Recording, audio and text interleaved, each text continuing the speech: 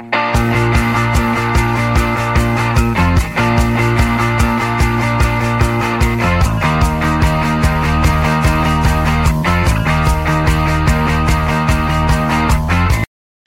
and welcome to the Gallant Few Rangers podcast. My name's Colin McDuff and I'll be your host as always, and I'm delighted to introduce our absolute stellar cast this week to talk through all things Rangers, the good and the bad, but more than that to come. First of all, joining us, Chris Paul. How are you doing, Chris?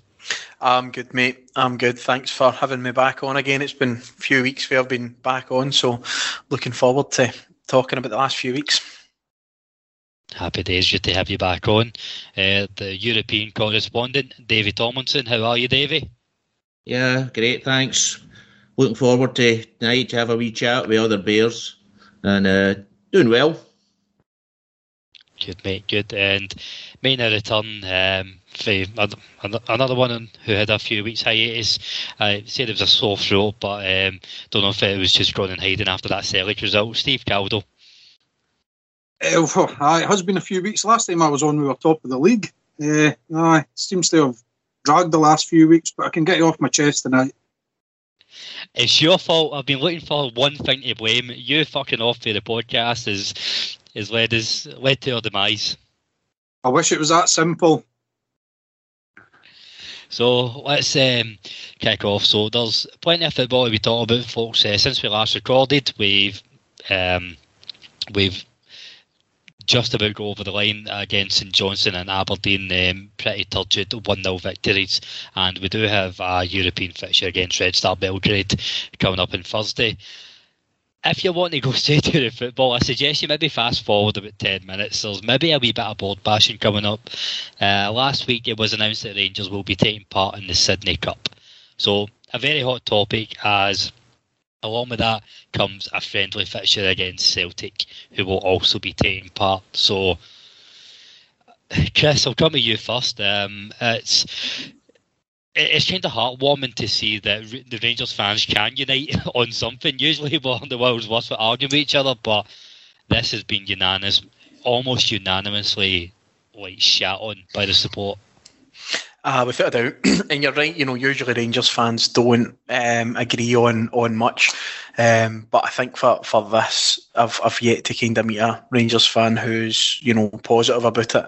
In terms of the decision it came about, I think everything about it I've had issue with it from the start. Obviously, there was a rumour that it was happening, and I couldn't really believe the rumour, to be honest. So I didn't think it was actually going to happen, and then obviously it starts to get a bit of traction in Australia. And I think the whole playing them in a friendly is it just shouldn't be happening at all. I've always sort of felt that although they refuse to acknowledge the fact that it is the Old Firm, I've always sort of felt that even the derby, the rivalry, the passion has always been something that you can cling on to in terms of Scottish football. The standard maybe isn't the best, but it's always been a derby known around the world. And I think when you started to see the English Premier League teams going over and getting sort of friendlies and talk of having a Premier League game abroad and stuff, starts to devalue for me the sort of derby, the competition. So the fact that the board have entered into this is a shambles from the start, but the way that it's then transpired in terms of the way it's been publicised, the way that we're clinging on to it by an Old Firm friendly, and they're not even mentioning us in any of the kind of press or any of their stuff, and it's Ange Postecoglou's homecoming and we're the +1. Basically, it looks like it's just an absolute shambles from start to finish. And I think there is, and I think maybe we'll talk about this, but I do think there's parts of the current board at Rangers that's, and also the way that we're sort of marketing the club, that's so out of touch with reality for a lot of our fans. And I think that's happening more and more. But just to sort of stay on sort of the friendly situation, I think it's a farce, and they're basically just trying to ride out the storm now, I think, until it passes. But I don't think this is something that's going to pass. I hope the fans continue to protest against it as we move forward. But terrible decision.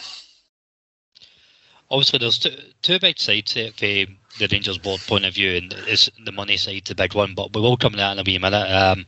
The other side, Davey, is the chance to touch base with Australian fan base, and we all have a lot of expats. And so while I still don't agree with it, I'm trying to look at it from a balanced point of view. And I suppose like you could probably sympathise with it a wee bit, Davey, being an overseas bear. Is there an argument that this is a big opportunity for fans based in Australia to see an old firm, or is that me stretching too much? Well, for the first start, I don't know how you can call it a friendly when a team's tried to kill you virtually, putting us down to being the front runner to get us put down to the lower leagues. So I don't think you can play a friendly with them. I mean, I've certainly not got any friendly feelings towards them at all, and I don't really want to go and watch a friendly against them. In saying that, I love Australia because we go to Australia. We've got friends in Australia. We go there. It's not really near Sydney. It's still about 12 hours away from Sydney. But would I go there and watch? I mean, I can understand the Sydney people or the Australian people wanting it. I can understand that, and it probably would bring in a lot of money to the coffers. But yeah, it's just the fact that we can't play a friendly against a team that's doesn't hate us really. I mean that's the bottom point. So how can hate and friendly be sort of brought up in the same sentence? That just shouldn't happen. And I hope the board gets sense and listen to the supporters that do. I mean, I don't even think Celtic supporters really want it either. So no, for me, scrap it. I know it's quite ironic to see Celtic fans complain about they don't want associated with the toxic brand that is Rangers, given what's been happening in with their club over the last couple of weeks. But it's bizarre that both sets of fans have the same issues, and I totally agree, Davey, that this is a club who won't. This is a club who had to apologise for a eulogy, a commiseration speech because he mentioned Rangers. That's the fucking level we're dealing with here.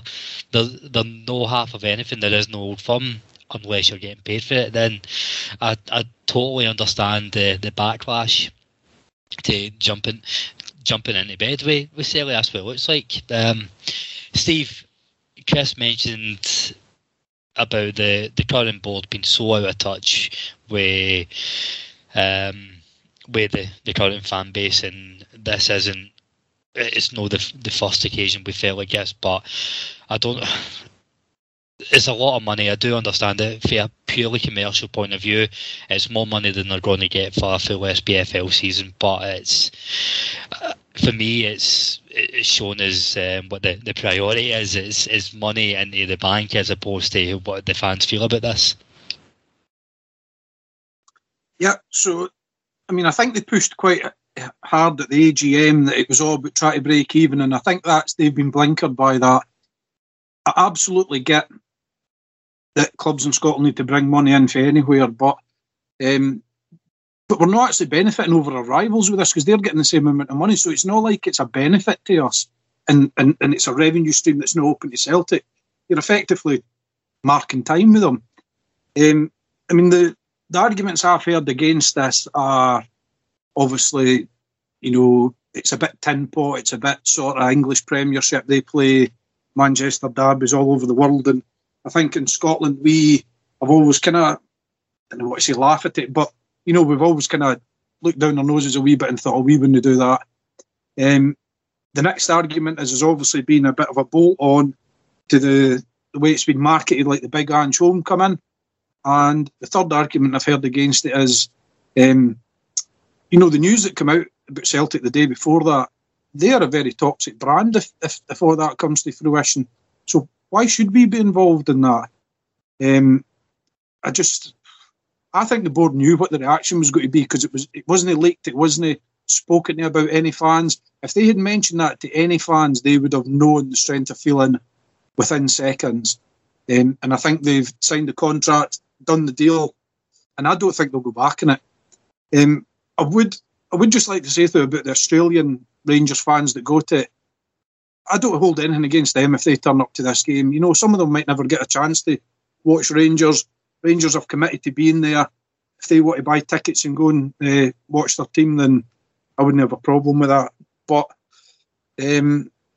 yeah, I don't see the board going back in it, to be honest. I think the decision's been made and they'll stick their fingers in their ears and hope for the best.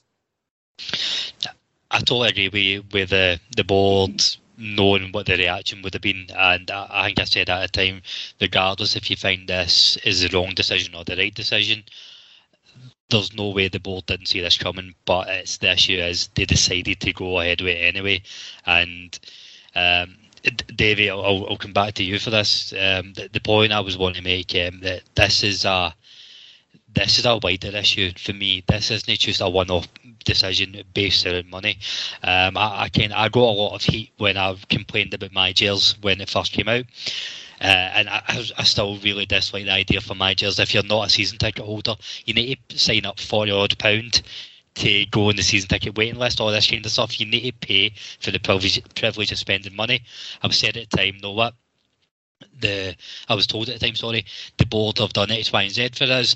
Okay, they're entitled to make a wee bit of money back, blah, blah, blah. Then you've got the nonsense with the 40 kits a season, Custola, the shambles that I had at the start, and then even the ticket prices we were splitting off air. There's no give with the board.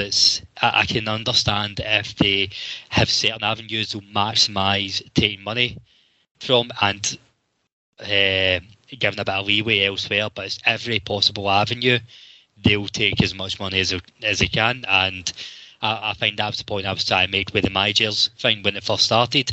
We're going down a very slippery slope where it's all just based on commercialisation. So Davey, I'll let you come in. That's my tuppence worth. No, what I was going to say is that Steve said that it's a chance for Rangers supporters to see Rangers, but there's another 2 games they can go and see Rangers. They don't have to turn up for the Celtic game. I can understand that a lot of them, it's probably the Celtic game they want to see, but and if you're a real Rangers fan, I can't say they're not real Rangers fans because I do probably things that they don't like. But no, I think this is one we should all stick together and tell the board, well, you can play that game, but there'll be no Rangers fans there. I was going to say, just in terms of the board and costs, just some things that sort of over the last few years have sort of made me feel that they're completely out of touch was in terms of some sort of ticket payment requests for certain games. The first Europa League sort of campaign that went into was, that instantly, like, the money was coming out of your bank within a couple of days, and it was 120 quid. I don't know if people remember that, but the club had to massively backtrack on that, and I know that our supporters club offered to actually give some members money to kind of pay for that. On our bus that we run, we've got over 100 members, and probably about 50 or 60 of them are probably on kind of really low incomes, and they'll follow Rangers sort of everywhere. But I think that first request was just so out of touch to expect people to have 120 quid. If you've got kids, it was 50 quid. So you're talking, a lot of money there. And then the most recent one, there's probably been a few in terms of ticket prices, which are definitely questionable, particularly for the standard of football that's getting served up recently. But the Stirling Albion Cup game, where Naney is new if it was going to be getting played, the games at that point were behind closed doors, and the board actually charged us all in early before we knew, to get the money off us so that they had the money before any decision was made for it to continue. Now, the game ended up going ahead, but I just felt that was another one where it was just take. And what I've actually says to people is the board will get away with it if we're performing well. And we're winning things, and like 55 off the back of that, they obviously milked that to as they should. But see, if we're not performing well on the park, people will vote with their feet. People won't do all these things that the board are looking to do. So they need to be very conscious about the stuff that they're asking people to do. Rangers fans are loyal, but to a point, and I think that needs to be discussed, from a boardroom level. But I think the friendly situation just shows you how out of touch they are. And I agree with Steve. They won't be backing down on any of the decisions. They will try and ride this storm out as much as they can. The thing is, as well, I think the financial state of the world is going to be changing so much in the next year anyway, before this all gets sorted out. I mean, even if the war did stop tomorrow, it's going to take ages to get back to the financial way we were. So I mean, I think the Rangers will be losing probably a lot of season ticket holders that they just can't afford to go. If you take it, the gas prices are going to be going up about 30 to 50%, and petrols went up about 40%, I believe, in the last 2 days. People are just, we've got to cut corners somewhere. We can't keep giving out money we've not got, and that's the bottom line. And as I say, I think Rangers will probably lose a lot of support. They'll lose some supporters, although most supporters do give out every last penny to Rangers, and they shouldn't be milked the way they are. I do try and sort of balance it up, and I know the board have got a tough job because we play in Scotland and the TV money is pretty much non-existent, right? So they are going to make their money for the fans, but we're not a wealthy fan base. You know what I mean? People in the west of Scotland are pretty much working class, and we are the cash cow that they're after. And yeah, I totally get that you have to maximise it for their point of view, but people have got a breaking point when it comes to money. You know, when you've got kids and you're taking them to the games and they're wanting the first strip, the home top, the away top, the third kit, the Gallant Pioneers top, the blooming Legends top or whatever, this is a lot of money, as you say, Davey. The revenue stream that they have got is the fans, but they're probably pretty close to pushing them over the edge. It's no bottomless pockets people have got. No, and I totally agree with you, and I think that's my biggest issue is, I don't know, I think the board know there's a bottomless cash cow, or they see a bottomless pit of money that they can get for Rangers fans, because if fans can't afford to go, we've got a waiting list that could take years to get on for a season ticket. They're going to get the money somewhere, and I think it's just they need to balance out doing the right thing and supporting supporters, because it's no cheap to follow a football team anywhere in the world now. But we're going to wrap it there, gents, on the board bashing and the Australian and the Sydney Cup, because I dare say this hasn't got to go away. This has got to be something that we speak about for the next few months at least, and I think the opinion on it might change depending on how the club's success are. But what I would say, listeners, get in touch. I'm very conscious that there's four Rangers fans I've spoken about being firmly against this.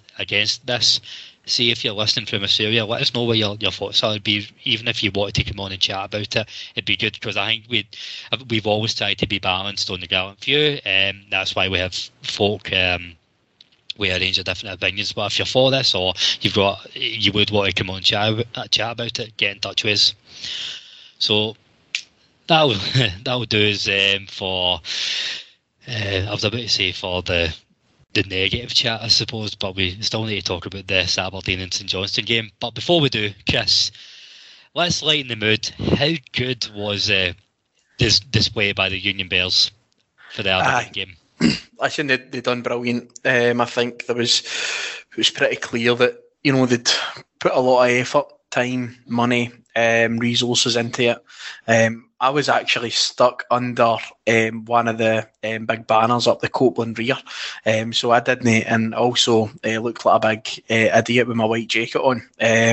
But I never actually had the beauty of seeing what was unfolding until sort of Simply the Best come on and we were able to see it in the stadium. But it was brilliant to see it obviously live. I watched like a sort of aerial view sort of video of the day, and it looked unbelievable. So fair play to the group for obviously pulling that off, and they try their best to generate an atmosphere and generate a view like that is unbelievable. And I think you know, that when you look back on some of the kind of better nights at Ibrox, usually night time, isn't it, when they kind of pull it out the bag. But for a sort of during the day, for an occasion that, again, I'll try and stay positive, but for an occasion that I didn't feel had a lot of sort of push from the club at different points, I felt it maybe could have pushed a wee bit better.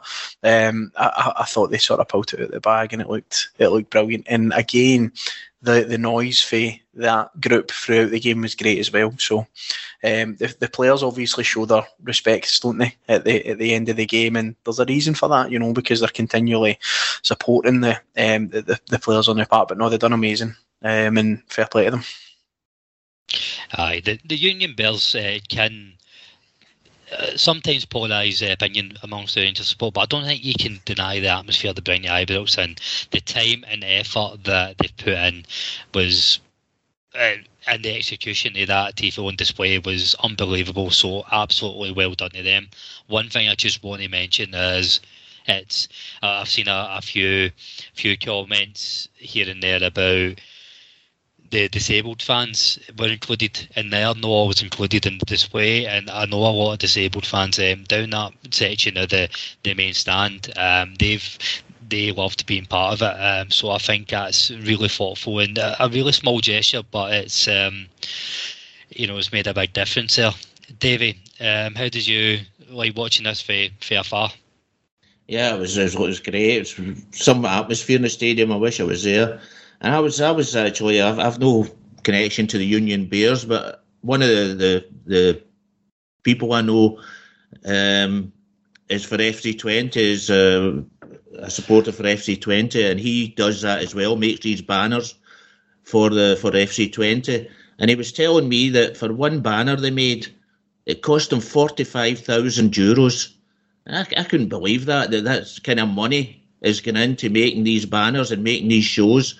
So I don't know where they obviously get sponsors and things like that to make all this, but there's some money goes in it. And that show and against Aberdeen for the 150 years, that must have taken a hell of a lot of money as well. So well done to the guys for getting that, and well done for the show. It was really a brilliant show. I'm in a nine job, tell you that. I obviously kind of go in the same entrance as the Union Bears. I'm in the family section, so see, after every time, it kind of makes me laugh and makes me realise how old I am, because after they do something good, they're all hanging about at the entrance, and I always go across and say, "Oh, well done, lads, that's great," and they just look at me as if like, "Fuck off, you dick." And it always makes me laugh, so it does. And in my head, I think I'm probably being pretty cool, and they're just like, "Aye, fucking whatever." But I hats off to them, because like the atmosphere that they bring to the games, it's tremendous. And I mean, obviously there's been a couple of things that have maybe got them, in trouble a wee bit. But who's not done daft stuff when they were young? You know what I mean? But I take my hat off to them. My son absolutely loves watching them at games, and the display for the game on Saturday, that blew my mind. So it did. Like the effort that it takes to organise and coordinate something like that. You know, there's been some great sort of tifos at Ibrox before, but nothing on that. You know, for every single person at Ibrox to be involved in that. I think we could even sort of colour coordinate so the Aberdeen fans got a wee red bib. They could have been part of it. They would have loved it. But yeah, just hats off the Union Bears. I think they're tremendous. I did have the fear as the game was progressing, and I know we'll talk about the game, but I did have the fear that we always sitting with the sort of white, blue, red jackets on, that we were going to look a bit stupid at the end of the game if we never get the result. But I was playing through my head, but the actual sea of the colours as well, and the way they coordinated that with the red, white and blue at the different parts of the ground as well with the bibs, because I didn't know much about it. Similar to you, Steve, my son absolutely loves them in terms of Union Bears, and he's always following them on Instagram and stuff, and he says, "We need to wear a bib in that, Dad." And I'm like, I'm getting visions. I like the Fitbit bibs. It looks like a sport bra on me, you know, sitting for the game for the full 90 minutes. But fortunately, it was a large size for a gentleman like myself. But I did have visions that we were going to look like idiots as the game progressed if we never get the result. But thankfully, that wasn't the case. Well, just starting with you, Chris, let's talk about the game. It was set up to be an absolute cracker, and it it didn't fail, did it? An absolute game we're going to remember for the rest of our lives. I think for me, the most important part of that, given the last couple of games against Aberdeen have obviously ended in disappointing draws, was managing to get the win over the line. And thankfully, obviously, with Kamar Roof popping up, we did. And it won't live in the memory other than the 150 years, I think, the celebration, the stuff that we've discussed. Other than that, a pretty forgettable match, but an important one because psychologically, I'm even just talking about myself here. Psychologically, I think if we walked away from that game not winning that, and then obviously the result for them happens on the Sunday, then I think you're probably starting to worry about the season if you've not already got doubts. So for us to get that over the line was massive, because the last two games, as I said, against them have been unbelievable. If we dropped 6 points against them, they're a poor side. And obviously things aren't good in the camp with obviously Scott Brown leaving the day as well. So I think, it would have been a real opportunity missed. I think the other two games were as well. And I think we've played terribly against them, but it was good to get the 3 points, and really that was what mattered. And to be fair, I know we'll go into the game in a wee bit more depth, Colin, but Morelos was absolutely knackered. I think on Saturday he was really tired. He wasn't getting onto anything, and just that wee creative spark with Roof. He was excellent in the cameo that he came on and obviously gets the goal with the movement that he's got. So I was delighted when I get back on the bus, the fact that we got the win, because I was doubting it as the game progressed, without a doubt. See, after Saturday, I just come away thinking, football is fucking absolutely crazy. The games against Dundee United and Motherwell, we had 30 and 29 shots, so 59 shots in goal. Half time in the Motherwell game, I thought that was as good as we played for a long time, right? If you told me that game was going to finish 2 each, I wouldn't have believed you. And then, so we walk away for them two games with 2 points. We play absolutely horrendous against St Johnstone on a terrible pitch, right enough. And then I thought very average against Aberdeen, and you walk away with 6 points. See if it had been reversed and we had the 6 points for the Dundee United and Motherwell game and the 2 points for St Johnstone and Aberdeen, I would have thought, look, that's probably the way it should have went, you know what I mean? But I just think it's crazy football sometimes. On to the kind of Kamar Roof thing, you see when he is fit and his movement in the box, he almost is a bit like what I thought Defoe was going to be like and what he was like at the start. See when teams are packing the box, Roof has just got the knack of finding a wee bit of space. I think sometimes I do agree actually that with Van Bronckhorst bringing Morelos off and putting Roof on, because any time I've seen the two of them together, it's never really worked. I did join in with a wee bit of the booze, I have to say, though, when Morelos were off. That was just frustration, because this Crusader was starting to feel like a bit of a numpty in my vest. But Roof just peeling away to the back post and getting the winner. So if we can start getting, a bit of form at a Roof for the last sort of 8 or 9 games, I think our goal tally will start going up. But yeah. Do you understand Aberdeen's tactics?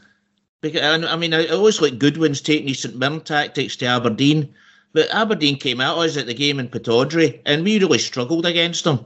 So I don't understand why. They were only out to spoil Rangers this game. They weren't even trying. Lewis Ferguson, I don't think he'd done anything apart from follow Rangers players about and tackled Rangers players. He certainly never done anything in an offensive.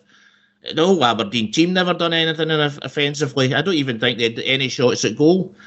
So I really don't understand the tactics they came. I think they spoiled their own show, really, to be honest. And they must be happy to walk away with a draw. But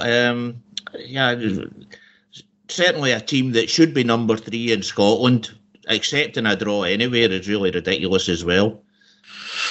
I think, just when you look at them tactically and the way they set up, good you said there, David, Goodwin is that type of manager, so he's obviously trying to come and frustrate us, and it's really up to us to kind of break it down, but it just didn't feel like we were going to. And one of the concerns for me, because I've not been on the podcast for a while either, but one of the bigger concerns for myself has been not converting the chances that we've had. You know, the amount of chances that we seem to have had over the last week. I mean, you're talking there 30 chances in games and stuff. Like, it's been concerning for me that we've not been able to convert as much. But 2 1-0 victories, you know, that would suggest that the sort of back door appears to be relatively sealed at the minute, despite probably concerns over McGregor and his form. But I think they definitely came to kind of go for a nothing each. I think, David, they didn't even look as if they were going to try and catch us in the counter at any point either. It was quite defensive. But for us to get it, I think that was just the most important thing, was coming away for that and winning. And you know what? We've got 8 games left, and if we can get into that winning habit, keep the clean sheets, and find that winning habit, as I said, with a wee bit of kind of magic from different players, including Roof, then that would be great. I think Glenn Kamara obviously popped up with a goal midweek, and Glenn Kamara was massive actually for Roof's goal, if you remember the wee double step over and the wee chip to the back post. So aye, I'm still confident that we can win this, but certainly Saturday was massive. I think if we come out of that nothing each against that mob, this, you know, how bad they played, I would have been definitely half throwing the towel in, I think, even though it sounds horrible to say it, but I think it was massive to get it. Well, Steve, sorry, David, just let us jump in. Yeah, David, sorry. I'll come to you in a minute, mate. Let me bring Steve in. Steve, just on what Chris was saying there about the back door being shut, that's something I wanted to mention as well. See, watching the last 2 games back, and it was a fucking tough watch, don't get me wrong, but we weren't as bad as what we felt on the night, and actually we looked solid both games, which hasn't been the case this side of the year. In particular, I thought Conor Golson, he kept Chris Ramirez at bay, and he can be quite a threat in the SPFL, but I thought Golson absolutely eliminated Aberdeen's only out ball. So maybe this is the defence finally, I don't know, gelling together. I'm glad you mentioned about having different opinions earlier on, because I don't see it, to be honest. Like, I didn't actually think like we looked like we were going to really concede against Motherwell, but I have just a nagging doubt. You see, us like Aberdeen created nothing on Saturday, but I have a nagging doubt in my head. You see, if towards the end of the game, if they get a corner or a free kick in our half and they swing balls onto the edge of the 6-yard box, our goalkeeper is not coming for it. And I think that's probably half the tactics that teams are coming for now, is keep it, you know, so you're relatively in the game with 5 or 10 minutes to go, make a break, dive out wide, swing a ball in and put your big guys up front. And I have to say, I can see why they're doing it. But one thing I want to mention about the last few home games, that maybe you have picked up on this before me, but how bad is the time wasting? It is absolutely horrific. I think the Motherwell players were still time wasting at 2-0 down. It takes the goalies like a minute to take a goal kick. You know, pick the ball up, drop it, put it at one side of the goals, kick their feet off the post, move it to the other side. And referees, I think we got 2 minutes added time against Motherwell. It's just, I don't know. As I say, I don't know if you have noticed it before, but it's really been pissing me off this season. There was a game earlier in the season, or it might have been last season, where Motherwell were 1-0 down at Ibrox, and they were time wasting in the first half. And when they ended up getting, I mean, fucking weird the mugs for letting them do it, and they came away with a draw. But it was something where, like, the start was they wasted like 50 odd minutes, and they didn't equalise until like the 75th. So that's a good 40 odd minutes where they were 1-0 down and just time wasting. It's fucking bizarre.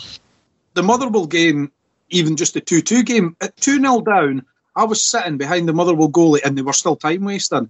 Like, and I mean, obviously they got their 2-2, so they walk away, they're happy or whatever. But you would think, you know, 0-0, I sort of get it. I hate it, but I get it. At 2-0 down, you'd be thinking they'd be sprinting, get the ball, get it back in play, but they don't do it. I don't know if it's maybe a tactic to just take the pace at the game or whatever, because they knew it was looking like 3, 4 or 5 at that point. But I suppose you could say it worked, but by fuck, it's frustrating to watch. We'll talk about the amount of money we spend in football, Davey, when we're not even watching football for the whole of the game. It's even more frustrating. No, I think there was one game, it was only about 50 minutes played at some time. But Well, the game seems to be here as well. I mean, if you look at Kent, people say, why is Kent playing good against European teams, but against Scottish teams he's rubbish? But Kent's got 2 players stuck up against him every time. And you guys all know, when Brian Laudrup played for us, unfortunately, that was a time where I couldn't really follow Rangers. My following the Rangers was sitting in a car, trying to listen to a radio on BBC that sort of came every time there was an exciting minute. The radio seemed to go away, and I couldn't get it anymore. So I was sitting. The neighbours used to think I was crazy. What's that idiot doing sitting in a car, listening to a radio? But I don't know. Did Brian Laudrup have that problem as well every week with 2 players against him, or was he just that good that it didn't matter? Do not be comparing Brian Laudrup to Ryan Kent. As much as I love Kent, but come on. I was going to just come in there in regards to a player I wanted to give a mention to, who's been tremendous, to be fair, including the Dortmund game, is Calvin Bassey. I think he's been unbelievable at left back. I'm still, some decisions from Gio are baffling me, to be honest, at different points, but one of them is not playing this boy left back, and giving him that berth, because he's absolutely thriving when he's over there. And I know he's doing a job for us at centre back, but if we've got centre backs that are established internationals that are sort of 75% fit or whatever, why not play them? And I don't get why he's persistent to play Barisic. As much as Barisic has done as a good turn, I think he's checked out for the season. I think his performances would suggest that. That probably dates back to the game against Celtic, where I probably wouldn't have given my jersey after that. So I don't get why Bassey isn't just playing there, but when he is playing there, he's unbelievable. I never covered the Dortmund podcast and stuff, but his persistence to get that ball into Tav at the back post was unbelievable. You don't get that from current Borna. So in terms of talking about defence, he needs to go away. The best players in the best positions. Every game's a cup final. As much as that's a cliche, it's very much true. We need to win them all, so we need our best players in there. And for me, Calvin Bassey's the best left back at the club now by a stretch. And that's based on current form, aye. But I don't see a way back for Borna to kind of take that off him, so he needs to be there for me moving forward.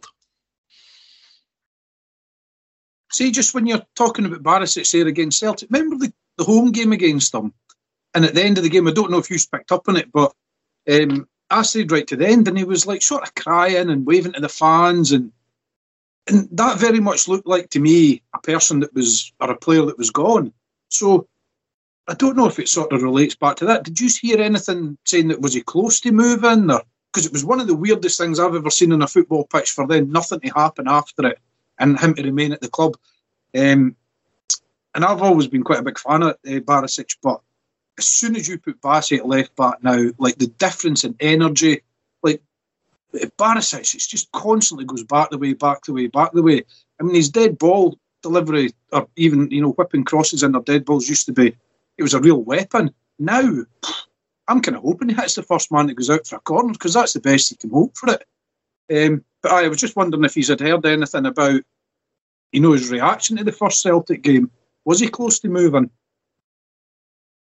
So he was asked at a couple of press conferences in January about where does he see his future, and it was very cryptic, vague answers, and saying, I can't control the talk that goes on elsewhere, but right now my focus is Rangers. And it very much sounded as if there was a bid coming in for him. So I don't really know if that anything has happened behind the scenes. So that might be a shout, Steve. When we're talking about Bassey at left back, Davey, the biggest point I wanted to make on the game, and I don't think Gio's going to get the credit he deserves, but I think the subs does change the games. So Bassey moving to left back, and the goal came for the left hand side. I thought Bassey just brought so much energy, just what Steve and Chris were saying there, and also came out of gets a goal. I know it's a poacher's finish, but he has to be there. I think Gio has to take a lot of credit for when he made the subs, and the subs he did make. Well, he probably does now, but I must admit, when he done it and took Morelos off, I was shouting at the television. But Bassey makes a big difference. Even at centre back, have you seen him against Dortmund? He's just so lively. plus the fact he's got a lot of pace that Barisic seems to have lost. I mean, Barisic, when do you ever see him going past a player now anymore? He hardly ever goes past a player. I mean, he whips it in, but the balls he's whipping in now are all from outside the penalty area, from about the halfway, between the penalty area and the halfway line. They're not really getting right up to the corner flag now and whipping them in that way. But what I think is a real positive is another player is Kamara at the moment. I think he's absolutely changed because he seems to now want to get forward. If you take it, he scored a goal a couple of games ago against St Johnstone. He scored as well. And Saturday was. He set up the goal for Tav to header it, and then I think it hit Aribo, and then Roof could hit it in with his bum. I think he actually got it with. But no, I think Kamara has really just made such a positive change to his game because he seems to be getting forward a lot more now. But my issue with Kamara is he's just a tease, right? He's shown us a glimpses of what he can do, but far too often he reverts to type, and it might be being a bit harsh here because he's made a difference over the last two games. So the St Johnstone game, the first 5 minutes he does that, it's like a number 10 type of run, gets that goal, and then he just very much goes back to type. You know, the game is comfortable with the safe ball, and I think we've seen a bit of brilliance from him on Aberdeen, but he didn't do too much for me up until he did do that. So I'm not prepared to write him off anything. I still think we know that how strong a player Glenn Kamara is, but I think he's shown that he can do a lot more, and I think this is his chance to shine in the title running. Steve? Yeah, Kamara for me is the kind of he's definitely a follower and not a leader. If Glenn Kamara, if you play him with the right players and they sort of, I mean, he's got all of the ability in the world, but he doesn't take a game by the scruff of the neck. He sort of, if somebody else has took the game by the scruff of the neck, I think he follows and he's effective. Like against Motherwell, I thought he slowed the play down so much, and I think that's a criticism of him. The last two games, he created the goal against Aberdeen and scored the goal against St Johnstone, so I'm probably tripping my argument up here. But when I do watch him, I think you've got to be very careful what players you play with, Kamara, because otherwise I think he just kind of fades into doing nice wee turns on the halfway line, takes 2 or 3 touches, plays it back to Tav, gets the ball back, another 2 or 3 touches, another nice wee turn, plays it to the left back. So, I'm very much jury still out on Kamara, depending on how you utilise him anyway. I think he's definitely done a lot for the club if he's come in. I mean, obviously the song 50 grand Glenn Kamara's been well repaid, but I think that my issue with Kamara was he definitely deserved to go through the period there when he was benched. His form had seriously dropped. Even the sort of bits that you would attribute to Glenn Kamara's game in terms of, shutting down the channels, recycling the ball, keeping the ball kind of moving, whether it's sideways, backaways or forwards, and kind of being available in the middle of the park. I think there was a period of time where pretty much what you're saying, Steve, I think there was a lack of other leaders in that team, and when you're asking Glenn Kamara to be the kind of main man within that midfield, I don't think he copes well with it. But when things are going well, he can kind of, he can show his abilities. But there is definitely more to come from him. I've watched him play for Finland a few times, and he does play a wee bit more advanced than he plays for Rangers. And you can see, the movement off the ball, the movement beyond, and the goal on Wednesday was obviously kind of, down to that movement. So he's got it there. And I remember Neil McCann talking about him because he had him obviously at Dundee, and he said he's one of the most gifted footballers he's seen. And Neil McCann's played with quite a lot, so I think there's definitely levels that Glenn Kamara can go up. It's just trying to find that consistency for me. And sometimes I think he does hide in games, as we saw in the Old Firm game in January, and I don't think he really recovered for that for the wee while. But yeah, he's adding to the last few games. I don't think we can doubt the goal was massive at St Johnstone. And and obviously his contribution on Saturday. So long may that continue, because we need our midfielders to be helping our strikers out, particularly Morelos. So moving away from the Aberdeen game, gents, and I think it's probably a frustrating time to have a European game. If there can ever be a frustrating time to be playing a big tie in Europe, it's probably now, given how the last two games have went, because after the dropping points against Dundee and Motherwell, we all wanted points on the board by hook or by crook. It didn't matter how we got over the line against St Johnstone and Aberdeen.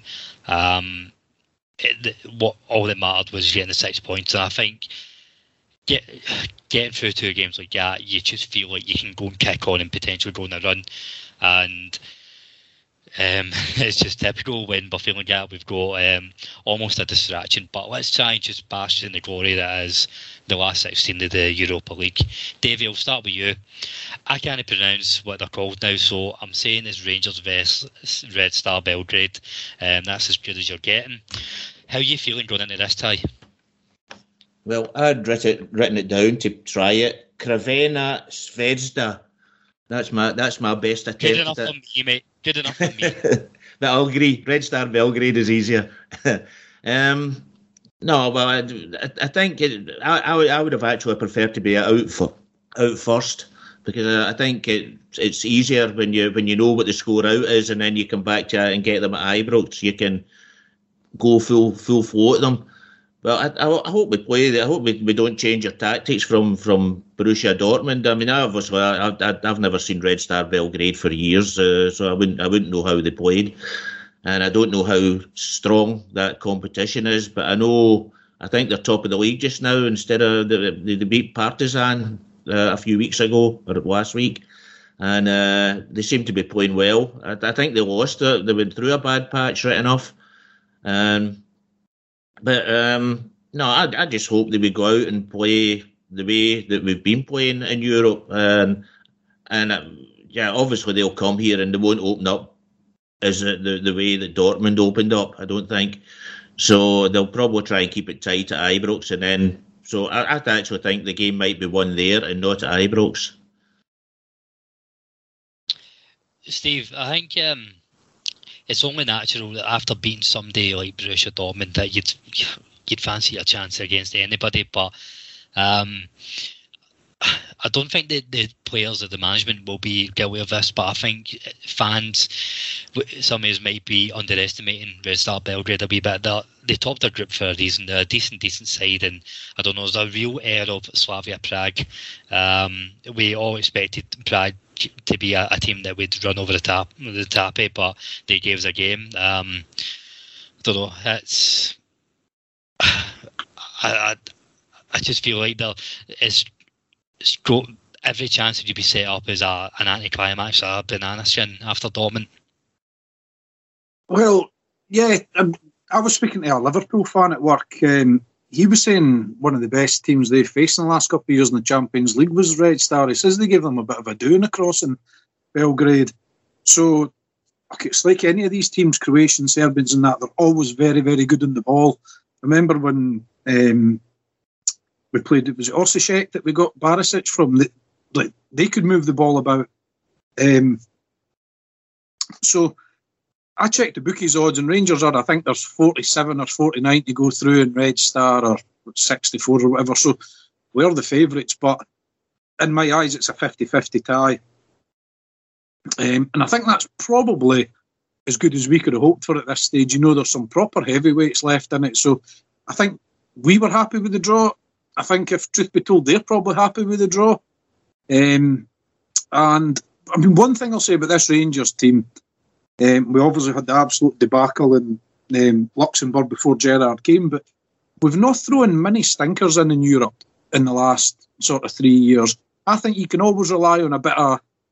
you've got to get a level of performance. Sometimes we've went 2-0 up against like Porto and that and thrown it away, but I mean, these are great teams, and I'm actually more confident going into a lot of European games with Rangers than the young domestic games. I think when we've got a bit of space for the likes of Kent and Tav and whatever to bomb forward, I think we defend better as well. I think we don't switch off as much, and when we've got that space to run in behind, I think we look absolutely tremendous at times. So I'm really looking forward to it. Just wait and see what Red Star are like, but I guarantee there'll be no mugs. Chris, Steve touched on a point that none of us need to labour, because we all feel it with Rangers, that whether it's mentality, whether it's just the atmosphere or the stage, or it's just players are suited to the game, there's Rangers players who really step up onto the European stage, and I think you don't really need to puzzle yourself too hard. Alfredo Morelos, Ryan Kent, more recently John Lundstrom and Ryan Jack in the middle of the park. James Tavernier as well loves a goal or two in Europe as well from right back. I think it's a game where they look at our big players, and if our key players turn up, then we're going to be doing okay. Without a doubt, and I agree in terms of what Steve said. This Rangers team have been remarkable in Europe. I think even going back to, Walter Smith's team, Advocates team, Europe was always something that what you maybe felt, other than Manchester and maybe the 92 season, that we could have done better in. But this Rangers team have been unbelievable in Europe, and this has kind of been their stumbling block, this run that we've not went by this run. But as you say, if our kind of key players are firing and up for it, then great. It does give me the fear that we're the favourites, because I think sometimes when we go into European games as the underdogs, I think that suits our style of play. I was looking up Red Star again. I'm not going to try and pronounce their sort of new name, but I was looking up, and their group maybe wasn't the strongest group that they obviously topped, but they scored in all their away games. Just one goal, right enough, but they obviously have got a bit of an attacking threat when they're away from home, and they also kept 3 clean sheets in the groups as well. So they're going to be stuffy. There's no doubt about it. They're going to be well organised in terms of the defensive team, and maybe similar actually to some of the kind of blocks that we face domestically, which sometimes we can struggle to break down, but with that sort of quality going forward. So I definitely don't think it's going to be an easy walk in the park for us, but I do fancy our chances in the game, particularly as you say, the players that we're talking about. These guys, Alfredo Morelos absolutely lives for the Europa League, so hopefully the players can kind of go over this hurdle, because it has been the one that stopped them previously. And for me, I know there is some good teams left in this competition, but if we can go over that hurdle, I think we could go deep into it. I think we could maybe even get into the semis, but we'll see obviously how it goes. It's going to be a tough couple of legs. Aye, I think once you get into the quarters, anything can happen. It's really you're there for a reason, and these next couple of weeks, it might just be the bounce that we need for going into the run-in. I don't know, maybe Dortmund should have been that bounce, but maybe just that extra game will spark us into life a bit, Chris. I agree, mate. And what I was actually going to cover there was the next 5 games for us is massive. Obviously we've got Red Star, Dundee in the Cup, which, we want to be winning the Cup. Our Cup form has been atrocious. Dundee again in the league, Red Star before the Dundee game, and then obviously Celtic, Ibrox. So doesn't really get, I know you kind of look at different segments in a season and stuff, and you try and say, right, your next 4 or 5 games are crucial, take it one game at a time, all the usual nonsense the players come out with. But Gio and the players have got to be looking at this 5 blocks of game and thinking, this is season defining stuff. If we can get ourselves through in Europe, I know some Rangers fans will maybe say I'd prefer to go out of Europe because we want to focus on the league and stuff like that. I'm not in that camp at all. Go as far as we can in it. Obviously the league's massive, but we need European football. And we're flying the flag for Scotland because everybody else is honking in it. So we need to kind of keep it going. So next 5 games is huge. I can't wait for it. This is what football's all about, and hopefully we can start with a big win on Thursday. It kicks us on, hopefully, for the next few games. It's going to be a difficult period, but if we can win those 5 or get through this tie and get through the other ones and beat Celtic at Ibrox, it certainly sets us up for a good rest of the season. See, I've mentioned this before in the pod. I actually think this Rangers team are better playing Thursday, Sunday. Our best form last season was sort of during the Europa League group stages and then going into Sunday games. I just think they do well when they're playing games. I don't think they do well when they've had time off, and I think the winter break would sort of prove that. I don't know what happens differently in training or whatever, but I think the busier that we've got for games, I think the better we seem to play. Well, all I'm going to point out is the last couple of years when we've had a slump over the winter break, it tends to shake off about now. So, it's been maybe a bit of a tough listen, listeners, if you've even got to this point. May have turned off 10 minutes in when we were talking about the Sydney Bears gate. No, listen, this is the time where Rangers shake off and hit their form again. So, as Chris says, this is a season-defining run-in and make or break. But I think that's a good time as any, boys, to wrap it up. It's been a pleasure. Covered a lot there. As always, I'd like to say a goodbye to the listeners and press you for a prediction on Thursday night. So, Davey, kick off with you, mate. Well, thanks for having us again, and hope everybody keeps well for the next time. Thursday night, Ibrox. I'm hoping for 2-1, I think. Although I don't really know what Zvezda are like, to be honest. You're fucking showing off now, aren't you, with that? Chris, mate, it's always a pleasure, never a chore. Cheers, mate. No, it's good to be back on. I've enjoyed it. Talking about the last sort of wee period, even though it's maybe not been always the best. For Thursday, for me, I fancy us to kind of break that trend in terms of them scoring in away grounds. I think we'll beat them, but I think it'll be very tight, 1-0. Following that up with a very painful 0 each across there. I'm on the clean sheet bandwagon here, so 1-0 at Ibrox and 0 each over there to put them out would be ideal for me.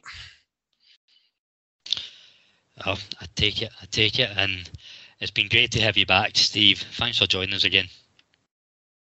Yeah, I'm going to go with 2-1 Rangers, Morelos and Tav. Really confident when he's going for the goal scorers. No, but I think, I don't know, there's the daft wee boy optimism in me always, I don't know, I'm always glass half full, but I think Rangers can be at their best when everything is just going wrong. We've struggled in the league where it's fans against the board. There's a bit of an unhappy atmosphere. I can see Rangers coming in the walking game as another night to remember. I'm going to go 3-0 Rangers.